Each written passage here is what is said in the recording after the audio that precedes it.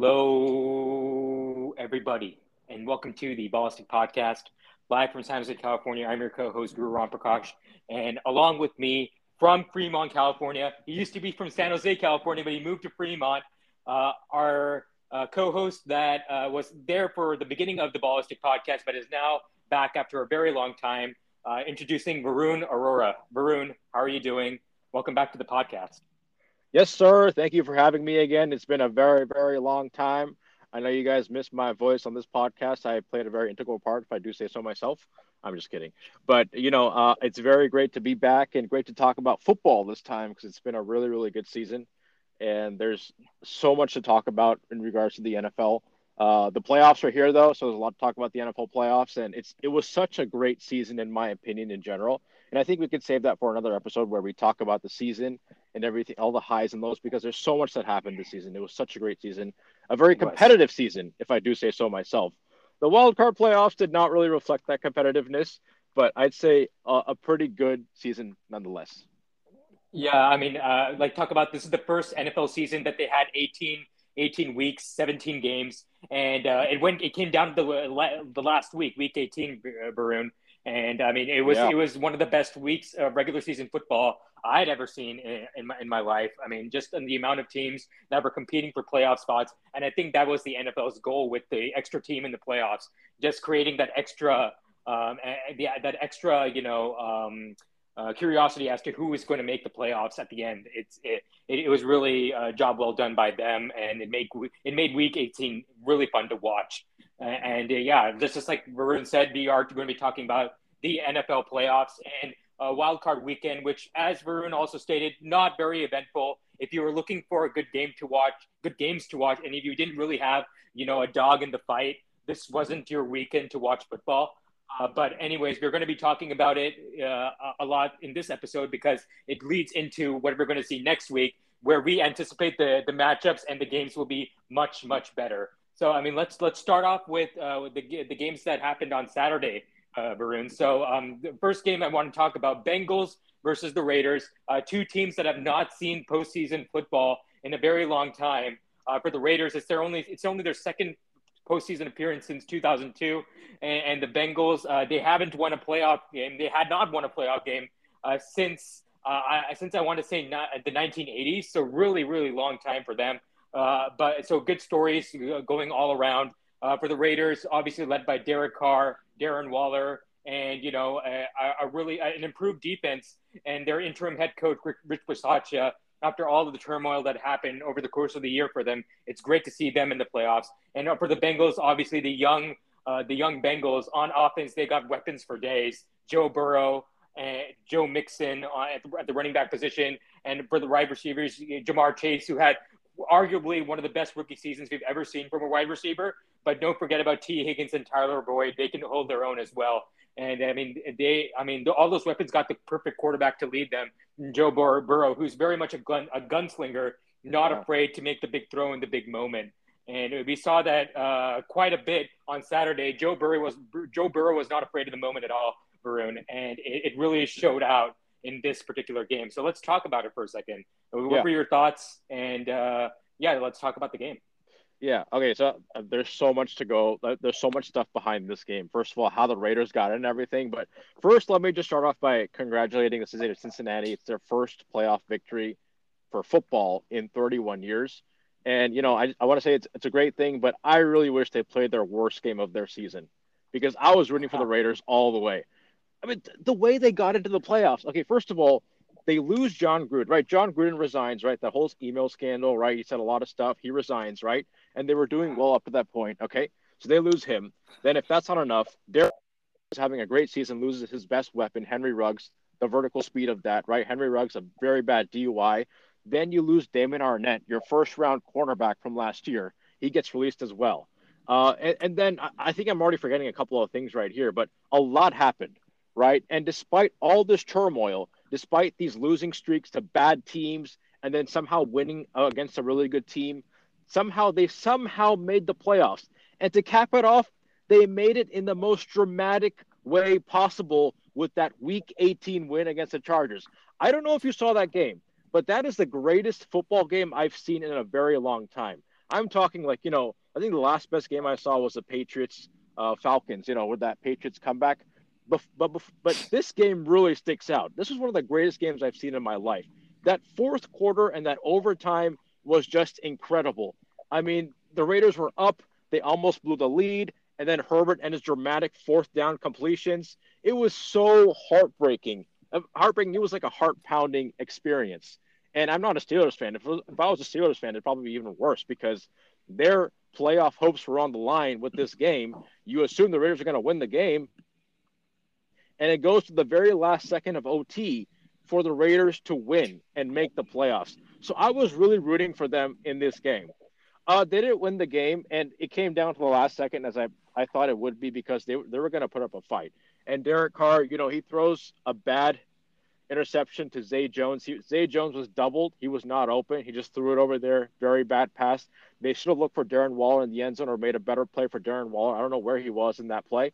But nonetheless, a really good game. Joe Burrow played really well against the Raiders D. The Raiders D, they don't allow big plays. And Burrow's like, okay, no problem. I'm going to go the short intermediate passes. I'm going to go to Jamar Chase, 10, 15 yards, good enough for me. I don't need to go for a 50-yard play. And that worked out, and they won. And the Raiders could not convert their red zone chances. A lot of field goals, no touchdowns there. So good win by the Bengals. But, man, I was really, really rooting for the Raiders group. I mean, this was such a great season for the Raiders. Yeah. And one of the obstacles the Raiders had to overcome in this season, combining the postseason, is that inadvertent whistle from the officials that led to that Bengals touchdown. What did you think of that play? Yeah. So let's be honest here. I mean, the whistle did not affect the play, in my opinion. I mean, the whistle came – I think the whistle sounded just before the touchdown was – who caught the touchdown? I forgot. Was it Tyler Boyd, T. Higgins? I forgot. I believe it was Tyler Boyd. Tyler Boyd. I think it looked like it didn't really affect the play because just before he caught the touchdown, the ref whistled the play, right? I don't know if the Raiders stopped playing. So some people said the Raiders stopped playing. I didn't really see that. They still played even after the whistle was sounded. They still played for a second after that. So it was not the right call to make at the time. And the refereeing crew of that game, I think they're out for the rest of the playoffs. So they got their punishment, But at the same time, I don't know if it really impacted that play, if I'm going to be frank. But what did you think? I mean, for football, it's very complicated to see how a whistle affects a play just because it's 11 on 11, right? And it takes all 11 players to be on the same page and to play at the top of their game in order to say that it was a fair play, right? And the fact of the matter is, if even 2 or 3 of the Raiders players stop playing, that's an advantage for the Bengals. Would the Bengals have scored anyway? I think so. And did it affect the complexion of the game that much? And I don't really think that way because I think the Bengals would have found a way to win anyways. And I think the last minute touchdown drive for the Raiders to try and tie the game would have happened anyways. So it's I mean I think it just sort of preponed the inevitable. I guess even if they had to redo the play, I think the Bengals end up scoring on that drive just because the Bengals have been scoring in the red zone at will this year, especially with Joe Burrow and Jamar Chase. That tandem has really taken advantage of their opportunities in that area. So just going by percentages, I think I think the play did not have an adverse effect on the game at least as much as people are talking about, right? So I agree. Because the Raiders had a lot of red zone opportunities, right? They could have scored a lot more points, but they didn't. And to the Raiders' credit, they did not complain about the officiating. Rich Bisaccia was asked, right, and he's like, "No, I think the crew did a good job. They did what they could." He was very, very nice to the crew, and that's the kind of guy he is. He was very, very Go ahead. I was gonna say, unlike Dak Prescott. Yeah. Unlike the head coach in Dallas, who's like, the refs blew the game. We lost because of them. Yeah, right. We'll get to that soon. But the Raiders were very, very nice about it. So, I don't think it really impacted it. I mean, I don't know if any Raiders stopped playing. Maybe Degru, did you notice anything there? Because I didn't really notice any major Raiders players in the vicinity of the ball stop playing. Yeah, you know what all 22 film is, right? I would need to watch the all 22 film of that play to really see if anybody stopped playing. Right. Yeah. That's my take on it. But like from what we were watching on TV, I couldn't tell because I mean I could tell that the whistle blew, but I mean Joe Burrow threw the touchdown to Tyler Boyd. That's all I saw, right? And I mean I'm not a Raiders fan, or at least you know I'm not like personally invested in the game, so I haven't gone out to look for that tape. Maybe it's out there somewhere.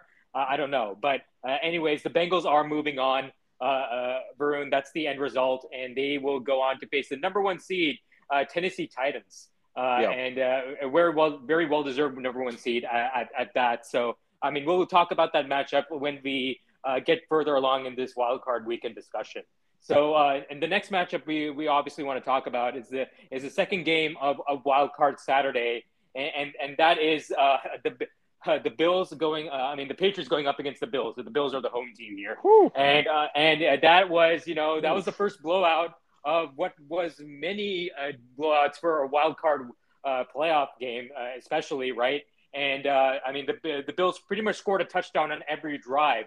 I want to say right, Yeah. and the Patriots, they stood no chance. I mean, they were overmatched in every way, sort of like the Patriots used to do to their opponents back in the day. Yeah, and I mean, it was, and Josh Allen is playing at an MVP level. I don't know if he actually wins the MVP this year, but he ended the year so strongly in the regular season, and it has carried over into the playoffs. And I mean, he's playing his best ball at the right time when you want to play your best ball, which is in the playoffs. So yeah, I mean, we'll spend a couple of minutes on this game, but your general thoughts. Yeah, let's start with the beginning. If you saw that this clip came out of Jordan Poyer, who's the Bill safety, a very, very good safety at that, and I think he's a team captain. He's pretty much the leader of the Bills. So there's this clip before the game starts where he's talking to his teammates. He's like, "Look at those goddamn cocky bastards celebrating over there before the game starts. We're gonna freaking end their dynasty right here today, right now." Like he Really? was super passionate. Yeah. He was so passionate about that, right? And and that's pretty much how the Bills played. Like, you know what? We want to freaking end the Patriots here tonight. And that's pretty much what they did. I mean, Josh Allen played his best career game. If he plays like that, you're not stopping the Bills. Now, I don't think he can replicate that too often, but if he plays like that, I mean, they're winning the Super Bowl, in my opinion, because the Bills are a very loaded team, overall, yes. Very good. But that's and, to the Patriots, I don't think they necessarily played a very bad game. I just think Josh Allen, if he plays at that level, there's not much you can do. Because the biggest component here for Josh Allen was that he started running the ball at the right times. And that's where the Patriots got gashed. They just could not stop Allen's running and his throwing. The Patriots were like, okay, we're going to stop the big plays. And we're going to be like, okay, Allen, we're just going to hope you get impatient and try and force one. But Allen's like, no, I'll take my time. 5-yard pass, 7-yard pass. Oh, I got a running lane. I'm going to run here. Take my time. Oh, we got to the end zone. Touchdown. That's all they did. And that's how you carve up defenses like the Patriots. And that's what Josh Allen did. And it was just a really good game by the Bills offense. And the Bills defense also played very well. So it was a very complete team performance by the Buffalo Bills. And they're going to be very dangerous next week heading into Kansas City. Yeah, I mean, I think you put a bow on it. I really nothing else to add. And I mean, obviously, Kansas City, Buffalo, going to be one hell of a matchup, given how both of those teams played on Wild Card Weekend. If both those teams come out firing in this game, it's going to be a shootout and a very competitive shootout. So we love nothing more than to watch that, especially for the playoff during the playoffs when everything is on the line. But yeah, I mean, we stated Josh Allen playing at an MVP level, nothing really that the Patriots could do about that. And Mac Jones, a really good rookie season from him. He was, I think, the most, NFL ready quarterback coming into this, in the draft, and it showed this year. I don't think you can really take away anything from him in this particular game, but yeah, that's really my thoughts on it. And with that, we move on to the next game, Varun, and this next game. You almost got my name wrong there. I almost did. I stopped myself. I mean, Vikram, didn't you? Yeah. No, I heard the first two letters. You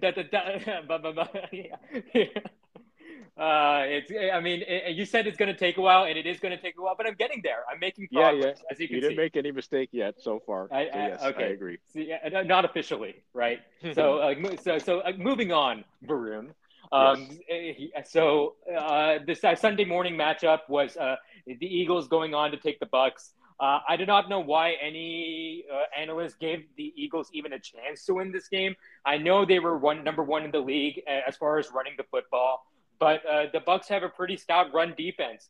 And as far as what the Bucks were able to do on offense, like Brady was able to pick them apart surgically, like he does with almost any defense. He goes up against. The Eagles were not able to create or generate any pressure on Brady. And then for the Eagles on offense, they were. I mean, it was a combination of running the ball and failing to run the ball, and then these dink and dunk passes that went absolutely nowhere. Didn't even come close to crossing the first down marker. I mean, several times in the first half when they absolutely needed to stay in the game, they could not. And I mean, I really have nothing much to say about this. I mean, the Eagles are where they are for a reason. They're the 7th seed, and the Bucks are the 2 seed for a reason, and it showed on Sunday. Yeah, and I'm going to give you my thoughts about this. The Eagles gave up. They gave up. I mean, I think they took this as a moral victory. They're like, oh, we made the playoffs when we were not expected to, so that's good enough for us, right? Because in the beginning they got off to a very bad start. Then they found their identity, run, and they took that all the way to the playoffs. And then come playoffs, they just threw a stinker. I mean, Jalen Hurts. I don't know if you heard Troy Aikman. He was commentating the game, and he made it pretty clear. Like, he was like, Jalen Hurts, he'd have some open throws, he'd miss it. And Troy Aikman's like, if you're an NFL quarterback, you got to make those throws, right? You got to complete those passes. He took quite a few shots at Jalen Hurts, and deservedly so. Hurts he was not able to make some simple passes, and he's still improving. He showed improvement this year, so we'll give him that.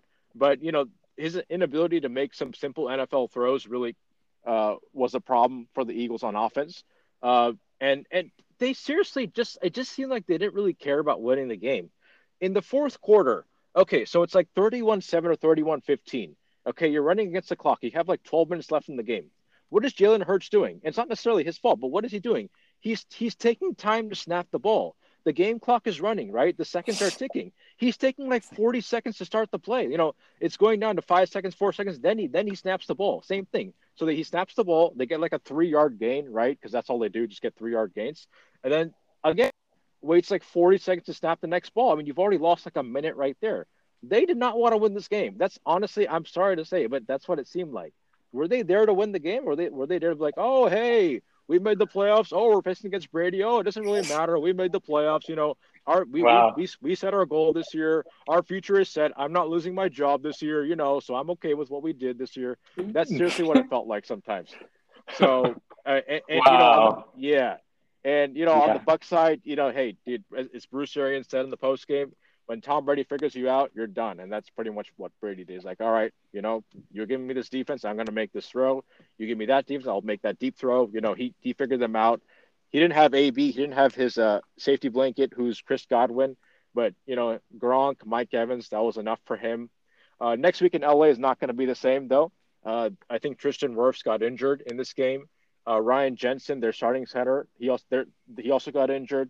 Those two guys are very, very vital for the Bucs going forward. So if they don't play or if they're not 100%, that's going to be a big, big problem because Brady needs protection. So that's a big takeaway for me in this game, that Brady's offensive line might not be healthy for this upcoming matchup against the Rams. I mean, yeah, I think again, Varun, you really put a bow on that. I think, my perspective on it is that I do think the Eagles stopped trying in the game. I think if they at least put a little bit of effort into whatever game they're playing, you could have told that they were doing that. And quite frankly, Varun, I know that this is like a sort of a controversial take, or it might be a controversial. I think Gardner Minshew might be comparable to Jalen Hurts as a quarterback. I saw the one game that Gardner Minshew played, and he really, really did play well. So I thought that he could do some of the things that Jalen Hurts could do, and I think Gardner Minshew might get a start, an opportunity to start next year, given the number of teams that need quarterbacks next year, and sure. How paltry the quarterback market is. I think Gardner Minshew is like a name to watch out for a team that needs a 1-year spot starter, right? Right. for before they go and draft a player or whatever, right? But we'll see. Right. But I mean, I mean that's the thing about Gardner Minshew is he's a different quarterback. And if you take Gardner Minshew out, then you don't have the same kind of running game. And the run game is their strength, right? The Eagles got a good offensive line. So it makes sense that they want to do an RPO with Jalen Hurts. It's a very strong offense. The problem is, Hurts can't make those short throws, whereas Gardner Minshew can. He's good at those. But Hurts is a better deep passer. Funny enough, he can make deep throws, but he can't make short throws. How funny is that? Right? How funny yeah. is that? But so it can work maybe, but I think it'd be a very different offense with Gardner Minshew. So I don't know if that'll actually happen. But yeah, maybe with a different team, Gardner Minshew could maybe succeed to a certain extent. Yeah, okay. And I mean, I totally agree with that. But with the Bucks, they move on. The Rams are coming to Tampa Bay to play them on Sunday morning, I believe, and it should be a very good one. Considering what we saw from the Rams on Monday night, the first Monday night football game in NFL playoff history. But I mean, moving on to Sunday's second matchup, my team, the San Francisco 49ers, going up against the Dallas Cowboys. And oh my God, the Dallas Cowboys, they commit a lot of penalties. Number one, Varun, Yeah. and I stopped myself again. If you noticed from calling you the other name, I didn't notice that one actually. That was pretty you good. did, So that I was didn't pretty notice good. it. Okay, well, I'm calling a strike on myself in that case. And number two, I mean, so there was a lot of talk about the Cowboys going 6-0 in the NFC East, and then 6-5 against everybody else, and how they score half the amount of points against the other teams than they score against the NFC East opponents. And looking back at the box scores, they pretty much blow out every team in the NFC East. And then against other teams, it's a very close game, or it's a blowout by the other teams. They somehow get overmatched by those teams. And I mean, we saw a lot of that in this game. The Cowboys, the game is closer than then the play on the field would have told you. I felt that the 49ers were the much better squad, and had it not been for a couple of fourth quarter miscues that the 49ers made, this would have been a bigger blowout than we would have. Than we saw on Sunday Totally afternoon. agree. Yeah. Yeah, and just to first go with the Cowboys thing about being 6-0 in the NFC East. I mean, this is the worst division, right? Yeah, And it so is. it's no like a great victory. Oh, we beat the Giants and their quarterback sneaks. Woohoo! I could probably coach the Cowboys to win against the Giants if they're doing quarterback sneaks. Hey, 2nd and 9, let's do a quarterback sneak and get 0 yards. 3rd and 9, oh, we didn't learn a lesson. Let's do it again from our own 10-yard line. Oh, we didn't get any yards. Oh well, bummer. Okay, that's the not very good victories there. And the Washington football team, also struggling. So I would say, I think that right there shows that the Cowboys were maybe not as good as people thought. So, coming into this game, the Niners I think they had the victory in the trenches, right? Their defensive line is stout. Nick Bosa, Arden Key, Arik Armstead. I'm forgetting one more name, I think. Guru, maybe you can help me out there. There's one more key contributor there on the defensive line. DJ Jones, Nick Bosa, Arden Key. There's one more I'm Arden forgetting. Key. Okay, is there one more? Okay, maybe it's a different team. I think there was one more. Okay, but Fred Warner there as a linebacker. That's a really good front seven, right? And then on the offensive line, Trent Williams. I think Pro Football Focus rated him the best NFL player this season. He had a 98 PFF score out of 99, which is pretty damn high. So they had, and I think the Cowboys' offensive line, frankly, is a little overrated. It's not what it used to be, like that super all-pro lineup. Ezekiel Elliott cannot run the ball anymore. I don't know what the hell happened to that guy. 6 years, 90 million gone down the drain. It was, but you're just talking about the game itself. It was just the Niners winning the battles in the trenches, in my opinion, on both sides. And that was pretty much the key. The Cowboys could not stop the run. The Cowboys, they did not target their best receiver, CeeDee Lamb. I mean, sometimes you just got to keep it simple, man. I mean, CeeDee Lamb is your best receiver. Find a way to get him the ball. You got to find a way to get your best players the ball. Eagles, Bucks, Devontae Smith, you got to find a way to get your best players the ball. They didn't do that. So I just think that, I agree with you. I think the Niners could have won with a much bigger margin. and the fact that they didn't is a little cause for concern going into Green Bay. But this was, in my opinion, it was not as close as people thought coming into this matchup. The Niners were, I think, are definitely on paper a much paper and on the eye test, they're a much better team. Yeah, I think, I mean, going back to the game, I thought the first half and especially the very first drive, the Niners came out really, really firing on all cylinders, both on offense and on defense. Correct. I think on their Yeah, first four drives, they scored on all four drives, one touchdown and three field goals, and they really set the tone of how the game was going to be played. And on defense, Dallas for the most part, sorry, on offense, Dallas for the most part could not get anything going. And I mean, the Niners defense had a huge part to play in that. Like you said, the thing about the Niners and their front seven is that they have very good star players, and they also have a lot of depth.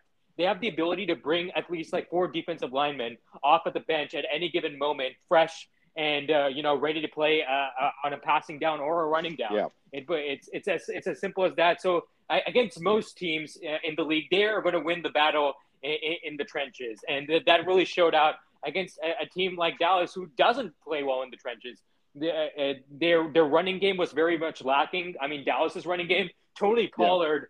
Yeah. Sorry, is his name Tony Pollard? Yes, yes. He only got 7 touches. He's got to start. I'm sorry to say, he's got to start over Elliott. Elliott, I don't know what happened to him. I mean, I'll tell you what happened to Elliott. He got paid. Good point. That's what he got paid.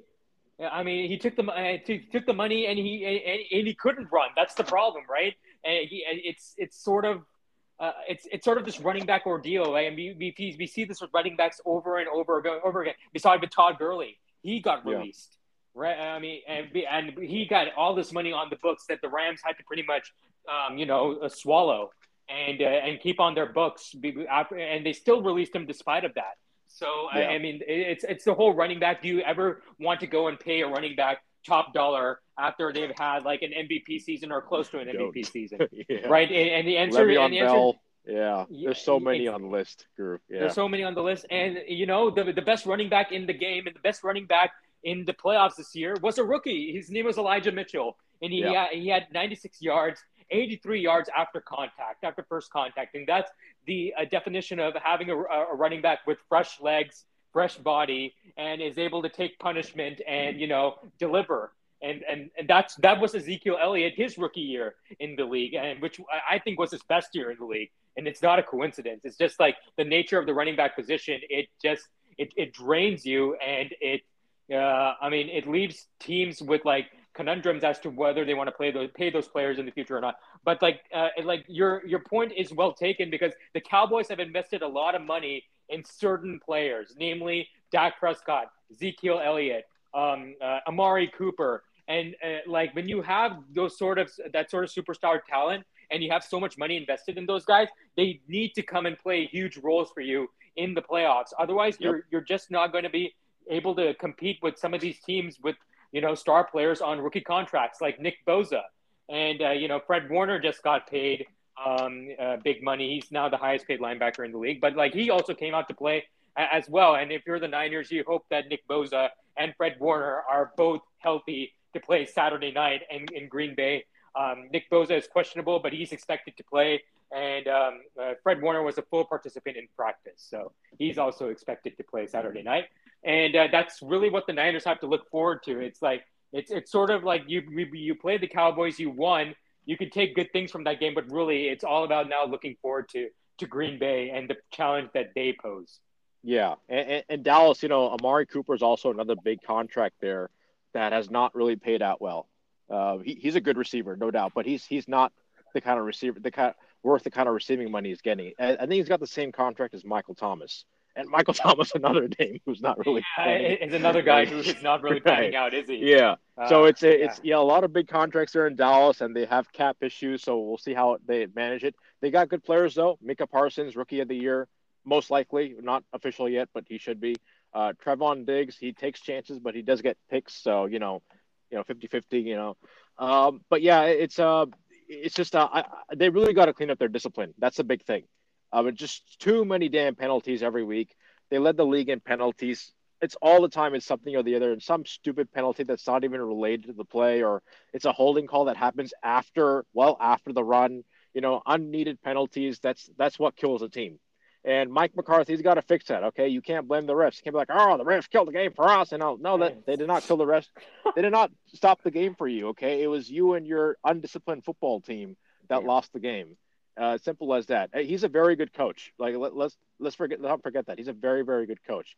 He's a Super Bowl winning coach, a very good offensive mind, but he's got to fix that. That's going to be what I don't know, number one priority, but it's got to be up there. Like just fix the discipline. Don't have these kind of stupid mistakes, because this is a very good football team, Guru. They've got a lot of talent everywhere, a lot of blue chip players all across the board.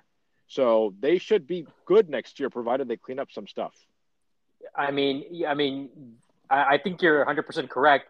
And given that the NFC East is as weak as it is, this is your opportunity to really, take over that division and have that hope you get a higher seed come playoff time.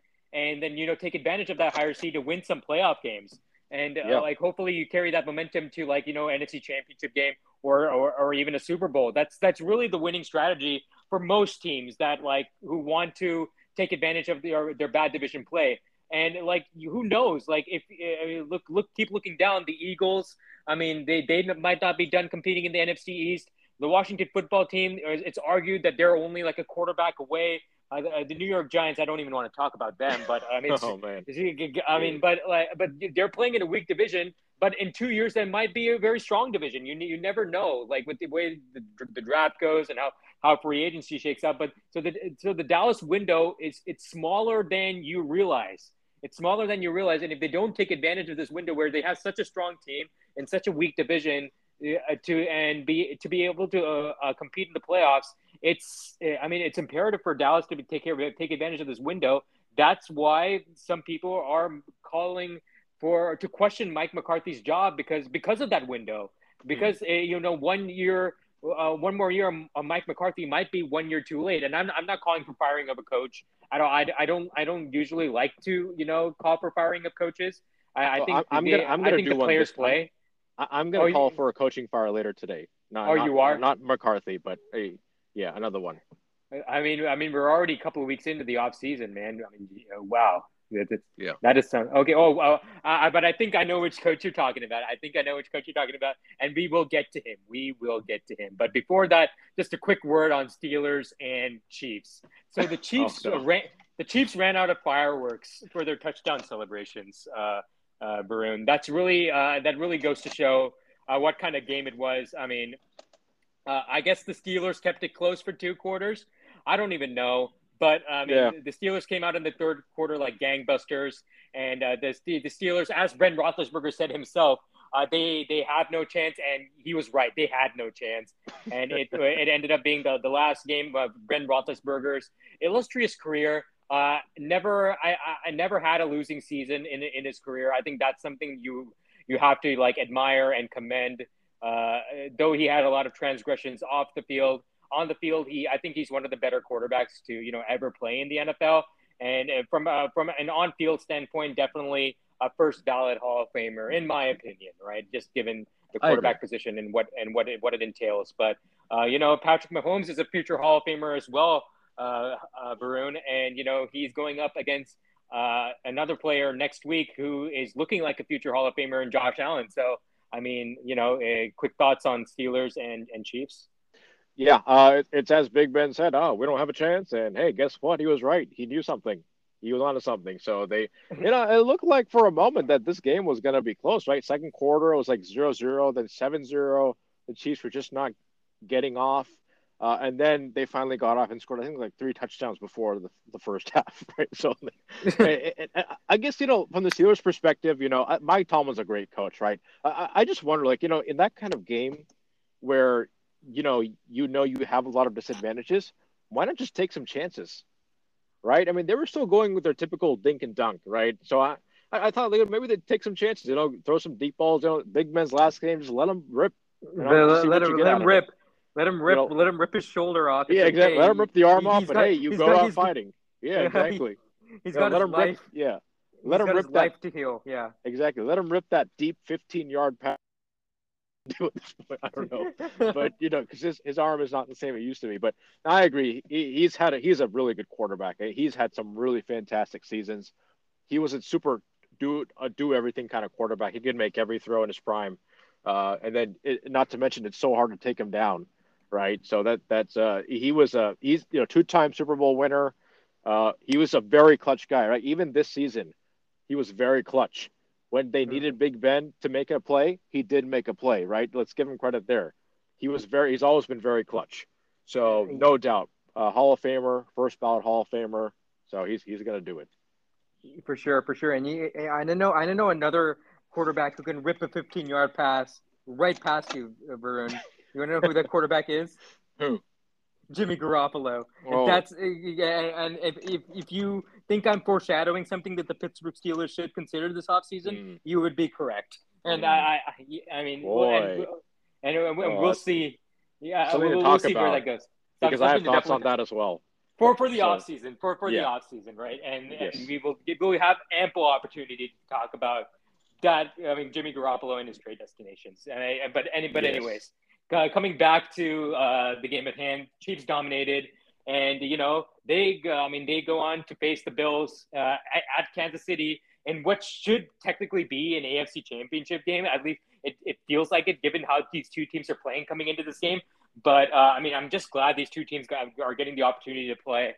And the Chiefs are at home; they are playing well. But I just think Josh Allen is almost playing at that Patrick Mahomes level right now. And given what the Bills have on defense, and given that Josh Allen can take advantage of the holes that Kansas City has on the back end, I think that this will be. Obviously, it's going to be a really competitive game, really fun game. I mean, we all know that. But the Bills have a really good chance of pulling this out, and building a Super Bowl run off of this game. I feel that way. Yes, I agree with you. This is going to be a very competitive game. And it's a game that I think will be close, but it can also be a blowout on either side. Just one team gets hot and they just take the momentum forward. That could actually very well happen as well. So it's going to be a very tough fight. I think right now Josh Allen is the better quarterback heading into this game. He just played lights out against a very good Patriots defense. If he plays like that, they're winning.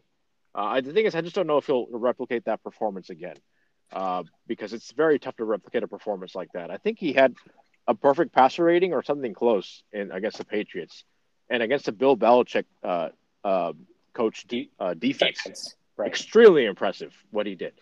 I still see. I just can't go against the Chiefs. They're just too dynamic. They just have too many weapons.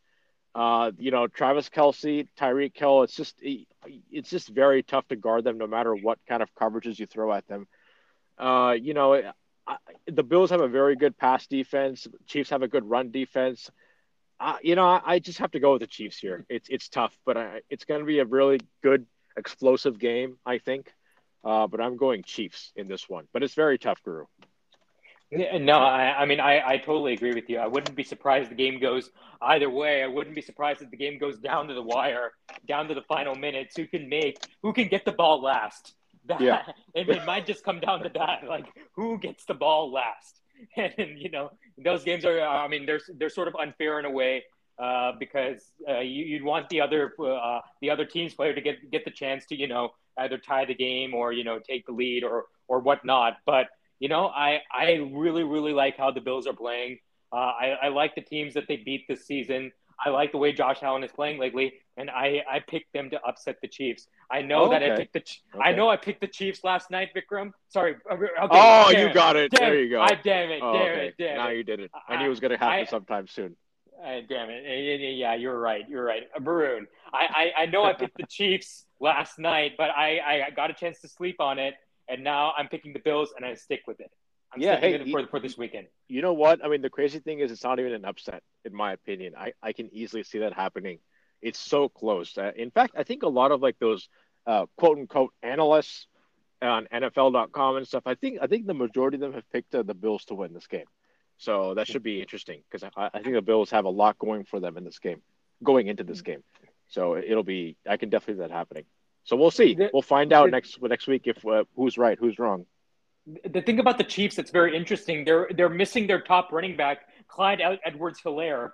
And I know they've been missing him for a while, and they haven't really missed him in the sense that like they've won a lot of their games.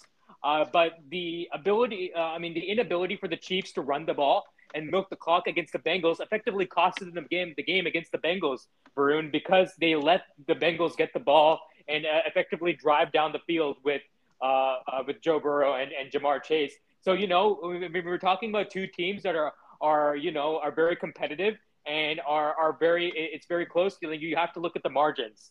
Sure, I guess I look at that with some skepticism for the Chiefs, but I doubted I doubted Patrick Mahomes before, and it cost me dearly. You were here, you were watching. The Super Bowl, the Super Bowl Chiefs, in Niners, Yeah, and we might get a rematch this year. You never know, and that's when we go with our next matchup. Very possible. But one thing I'll say though about the running game for the Chiefs, Jerick McKinnon played really well against the Steelers. He did.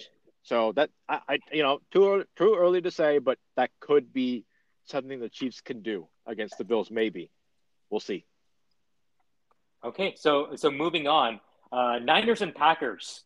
Varun, and what many people are calling like the game of the week in terms of how competitive it's going to be, how the history between the Niners and the Packers in the playoffs.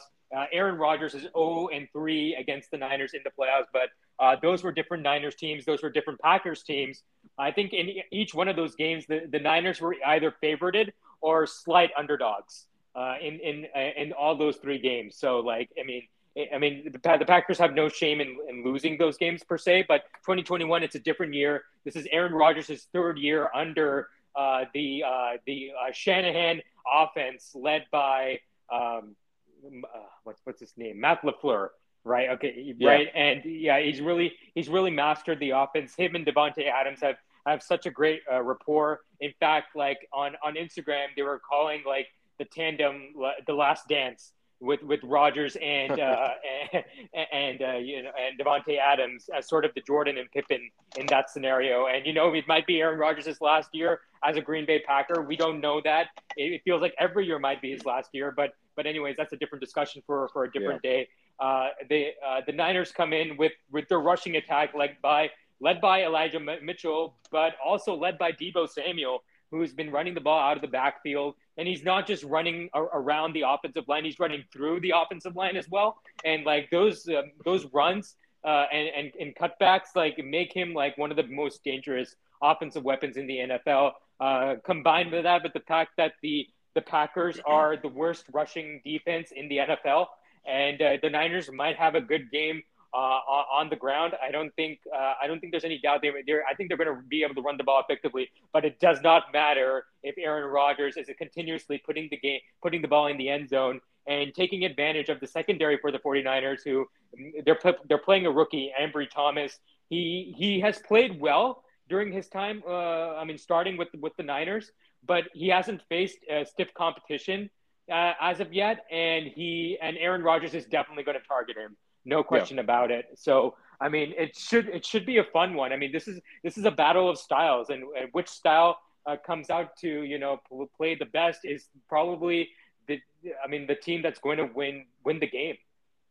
Yeah, and they're going to target Josh punch the ball out Norman as well, right? He's still there, punching balls. Well, Josh Norman is thankfully Josh Norman is not playing on first, second, and third down anymore. So thank God. Thank God he's only playing on special teams. But hey, you can always pull a fake punt on him. So never lose hope. Right. Josh Norman ruining your season. Anyways, continue. Right.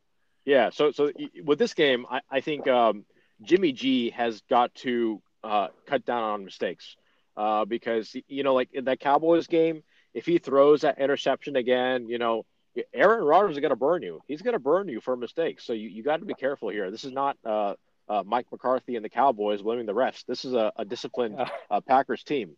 So they're going to burn you. Matt LaFleur, Aaron Rodgers, this is a very good tandem. And you got Davante Adams. And unlike the Cowboys, who don't target their best receiver, they're going to target Davante Adams. So you got to find a way to stop him. Or if not stop him, slow him down, force the ball to Equanimeous St. Brown or Marquez Valdes-Scantling. The Packers got a better running game than the Cowboys as well, so that's also going to be a tough matchup. I still think the Niners win in the trenches, so that's their biggest upside there. Nick Bosa, as he's going to be a handful.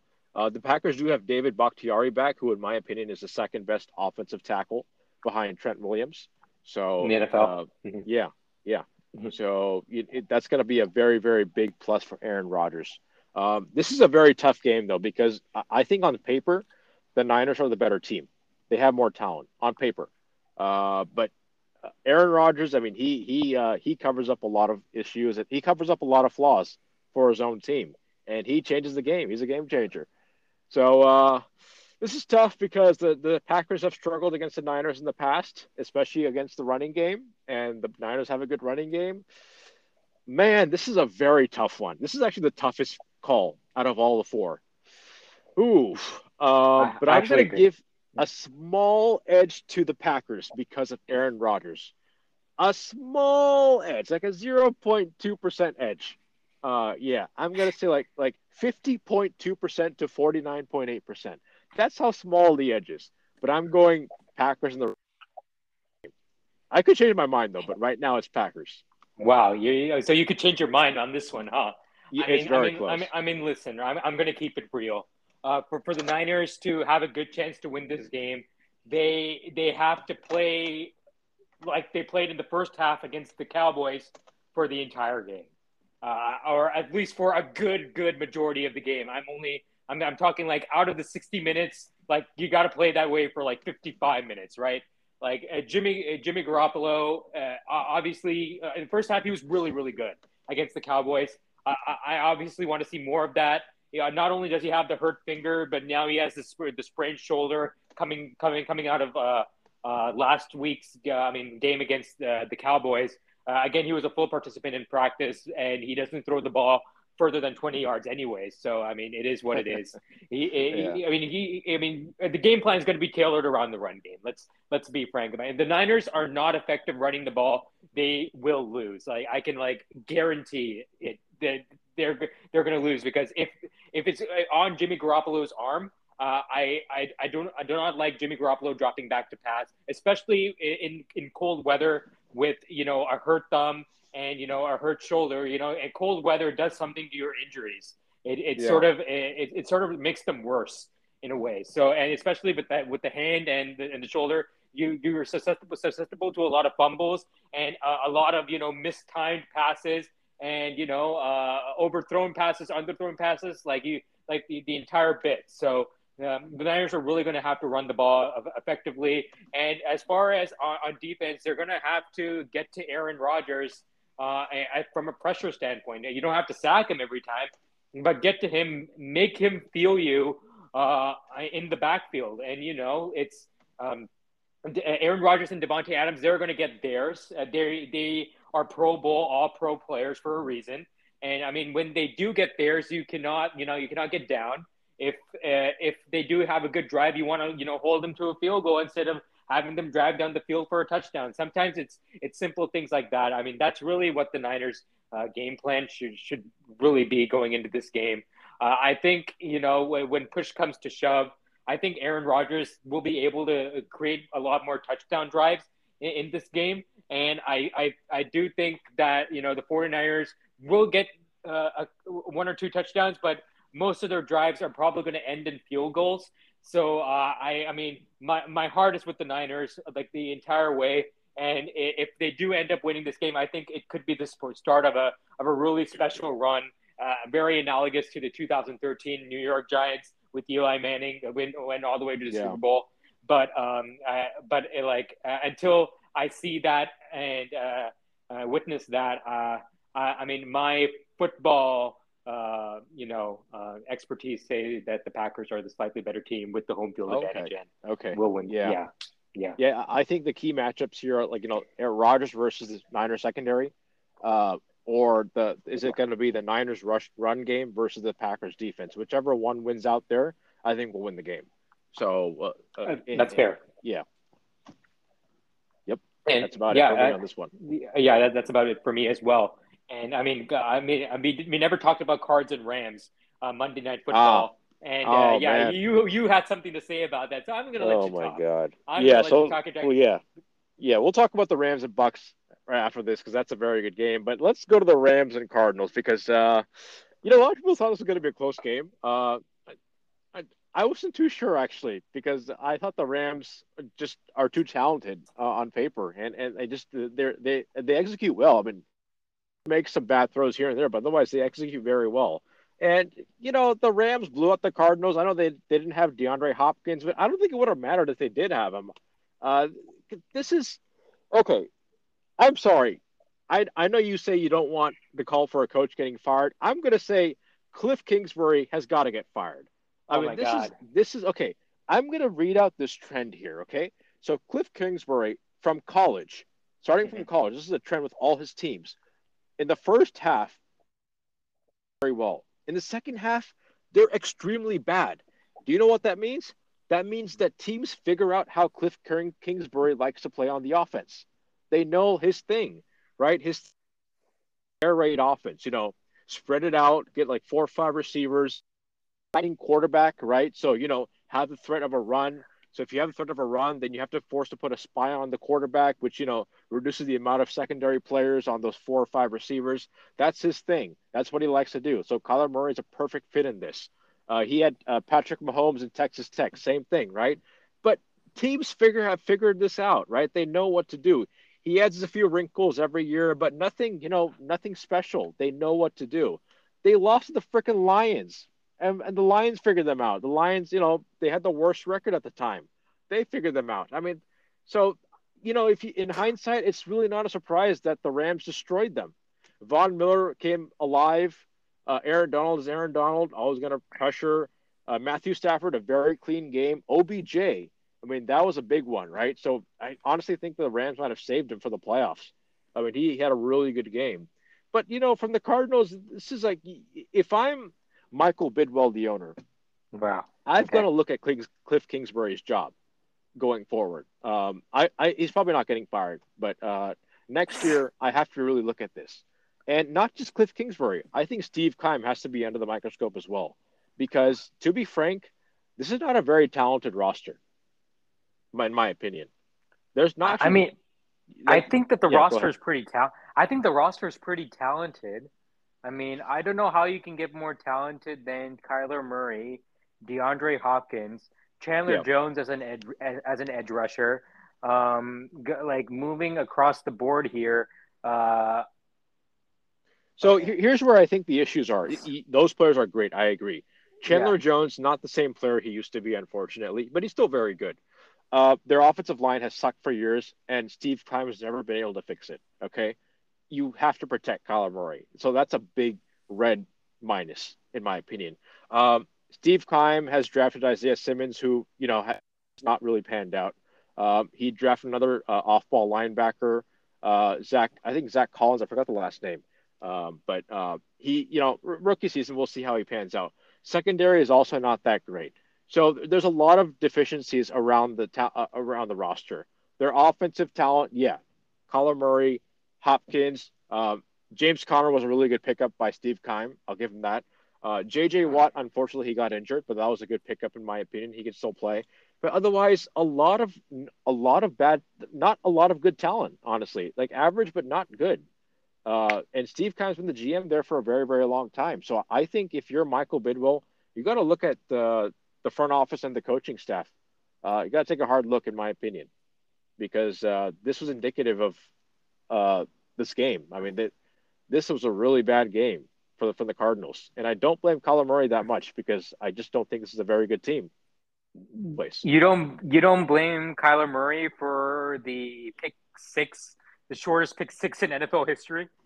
Yeah, yes, for that play, yes, that was his fault. But I say, like, in general, I know he had a bad game, but I kind of give him a pass here because I think the coaching staff could have put him in a better position to succeed.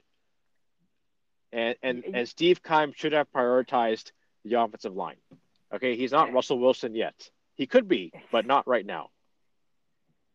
Right, and I think that for the Cardinals, their only win in the second half of the season was against the Cowboys. So again, another strike to the Dallas Cowboys. Yeah, seriously.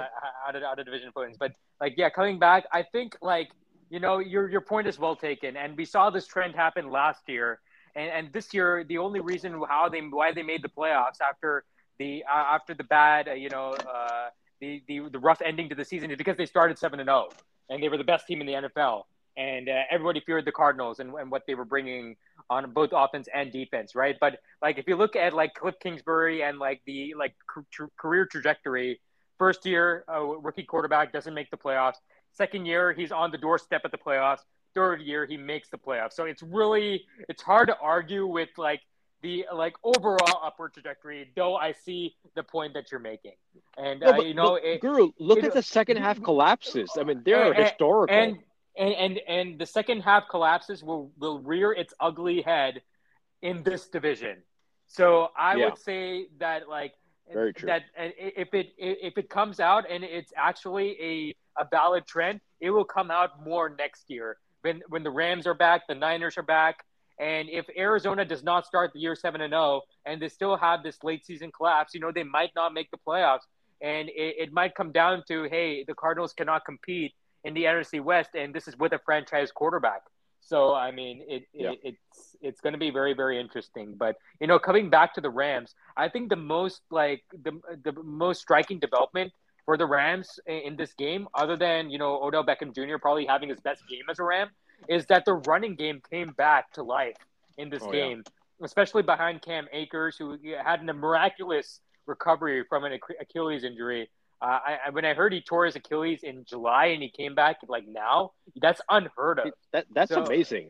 Yeah, that's amazing. Let's find out the doctor, because I want to know who that doctor is. All right, that is freaking amazing.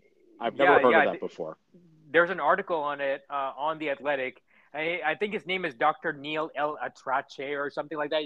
But anyways, he did a masterful job with the surgery apparently, and allowed, you know, Cam Akers to get back into his rehab quicker than a normal Achilles injury would entail. So I mean, it's just amazing, and their running game came back, and Matthew Stafford threw 0 interceptions. And that's really the key for the Rams to win. They got to play complementary football. They have to allow their defense to set the tone in their game. And a way that you allow your defense to set the tone is really by running the ball on offense. Those two things might be unrelated on paper, but really it is related, because time of possession is very, very important, like, you know, in this league. And the reason why the Rams were the number one defense last year is because of the run-based offense that they had with Jared Goff, and they have been unable to translate into this year with Matthew Stafford for, you know, various reasons. The offensive line is getting older for the Rams. Cam Akers was obviously not there for the entire season. Sony Michel was their lead back. So, like, if you looking at like Matthew Stafford and the games that he threw his interceptions in, those were the games that the Rams ran the ball the least or the worst, right? So, like, the fact that they were able to run the ball, like, makes me believe that they are very much a Super Bowl contender in the NFC. I mean, along with all the other teams that are playing in the NFC. Like, this is it's going to be, you know, I cannot pick who's going to come out of the NFC, especially after the Rams put up a performance like they did on Monday night. All 4 contenders are very deserving. So it's a really, really competitive field this year, especially. Yeah. So, okay, Rams and Bucks. Let's get your thoughts. Yeah, this is going to be a really close one as well. I'm saying that for every game, but this is going to be a pretty close game. Well, I hope it's going to be close, because, you know, I thought the games last week were going to be close, but apparently not. So I hope, though, this is going to be a close and a very good game, and I think it is. The biggest question mark on the Bucks, as I mentioned, is their offensive line. If that's not healthy, that's going to be a big problem, because Brady does not have his safety blanket, Chris Godwin. He's his go-to guy in the slot. You know, he needs to get a throw out, Chris Godwin, find him, throw to him. So he's not there. Gronk is still there. Mike Evans is still there. But the problem is Brady doesn't have his like go-to receiver at every down. Mike Evans is just not that guy. Gronk could be that guy though. Gronk is still showing that he's got plenty in the tank. So maybe they'll be fine there. Interesting. But yeah. And then the Bucs secondary, their safeties are good, but their corners, could use some improvement. So Matthew Stafford, he's a very good quarterback. He could definitely torch them. And given OBJ the way he played against Arizona, if he carries that to this game, oh man, that's going to be very, very tough to stop. So hey, you know what? I'm the biggest Brady fanboy here, but I'm going to go Rams. I'm going to go Rams. You're going to here. go. Wow. Yeah, I'm feeling more and more confident in it actually as I talk about it. And the biggest X factor here is the Bucs O line versus the Rams D line. I think so. Because first of all, Aaron Donald, you got to some teams are starting to triple team him. I don't know if you've seen that, but some teams actually triple team him because he can beat double teams now. That's how ridiculously powerful he is. He's I think the best defensive player in the NFL, and he still is. He's always been the last few years, and I think he still is. He gets into the backfield against every team except the 49ers. Okay. Okay. We'll see about that. Yeah. Okay. Yeah. And then, hey, I didn't talk about Von Miller yet. Von Miller, this last 1 month, he's been on a roll. He had 2 sacks against the Cardinals. He had a sack in every game this past month. And look, the scouting book on Brady is, hey, Brady gets shook by pressure. So if you get to him, Brady does get affected. He gets jumpy, he gets jittery. If you remember that Broncos-Patriots game from several years ago, that last year of Peyton Manning, the Broncos had that elite defense. I still remember that game very clearly. Brady was shook. Like, he was very jittery. Like, the pressure kept getting to him. He was like, he had to get the ball. He was like, oh, I got to get the ball. I got to get the ball. I got to get the ball out. His arms were like shaking, like while he was trying to throw. Like, he got very, very jittery and jumpy. And so it's the one thing that Brady sucks against, pressure. And Brady is 44, right? He's kind of protecting his body now. He doesn't want to take too many hits. You can kind of see that sometimes. So he can get affected by the pressure. So, and the Rams can give him the pressure, especially if Tristan Wirfs and Ryan Jensen don't play or are not 100%, because you need all the bodies you can get on Aaron Donald and Von Miller. And I think Asavius Robinson has also done really well. So you have got to have a healthy O-line, but I just don't know if that's going to happen. And no Chris Godwin, so I think the Rams are going to take this one. Yeah, I mean that's really good analysis by you. I think the state of the Bucs O line is very well taken, and that would tip the scales for me. If I heard that Tristan Wirfs was not going to play in this game, I would pick the Rams just because of everything that you stated. Right, pressure on Brady is the greatest. It's the best way to stop him from being as effective as he usually is. So I mean, I do believe that Ryan Jensen did finish the game against the Eagles, and that gives me hope that he will play against the Rams. And so if the Bucs have an healthy offensive line, and if the Bucs are able to stop the Rams run game that they reestablished last week, I do think they can force Matthew Stafford into some mistakes. And it doesn't take a very talented secondary, as the 49ers proved on multiple occasions, to intercept and make put Matthew Stafford in a position to make mistakes. I think once you stop the run against the Rams, you can sort of pin your ears back and get to the passer. The passer now being Matthew Stafford, and he can force Matthew Stafford into like some of those air punt throws that he threw way too often in the regular season. He threw 2 against the Niners, both were picked off. And this is the 49ers team that doesn't pick off anybody. So whenever they get an interception, it's a cause for celebration. There's a party in my house whenever the 49ers get an interception.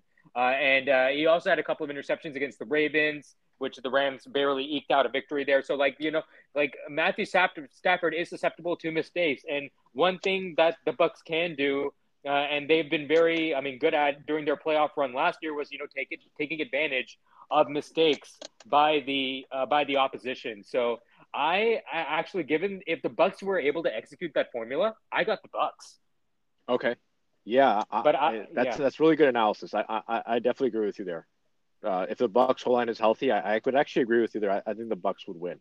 But even if Wirfs is a little banged up, because I remember that play before Wirfs. Wirfs, he got injured, but he stayed in an extra play.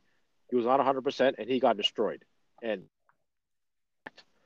so if he's not 100% and he has to line up against Von Miller or Aaron Donald, I'm not liking the Bucs' chances. So, but yeah, I do agree with your analysis though. So it's going to be very, very close. I hope.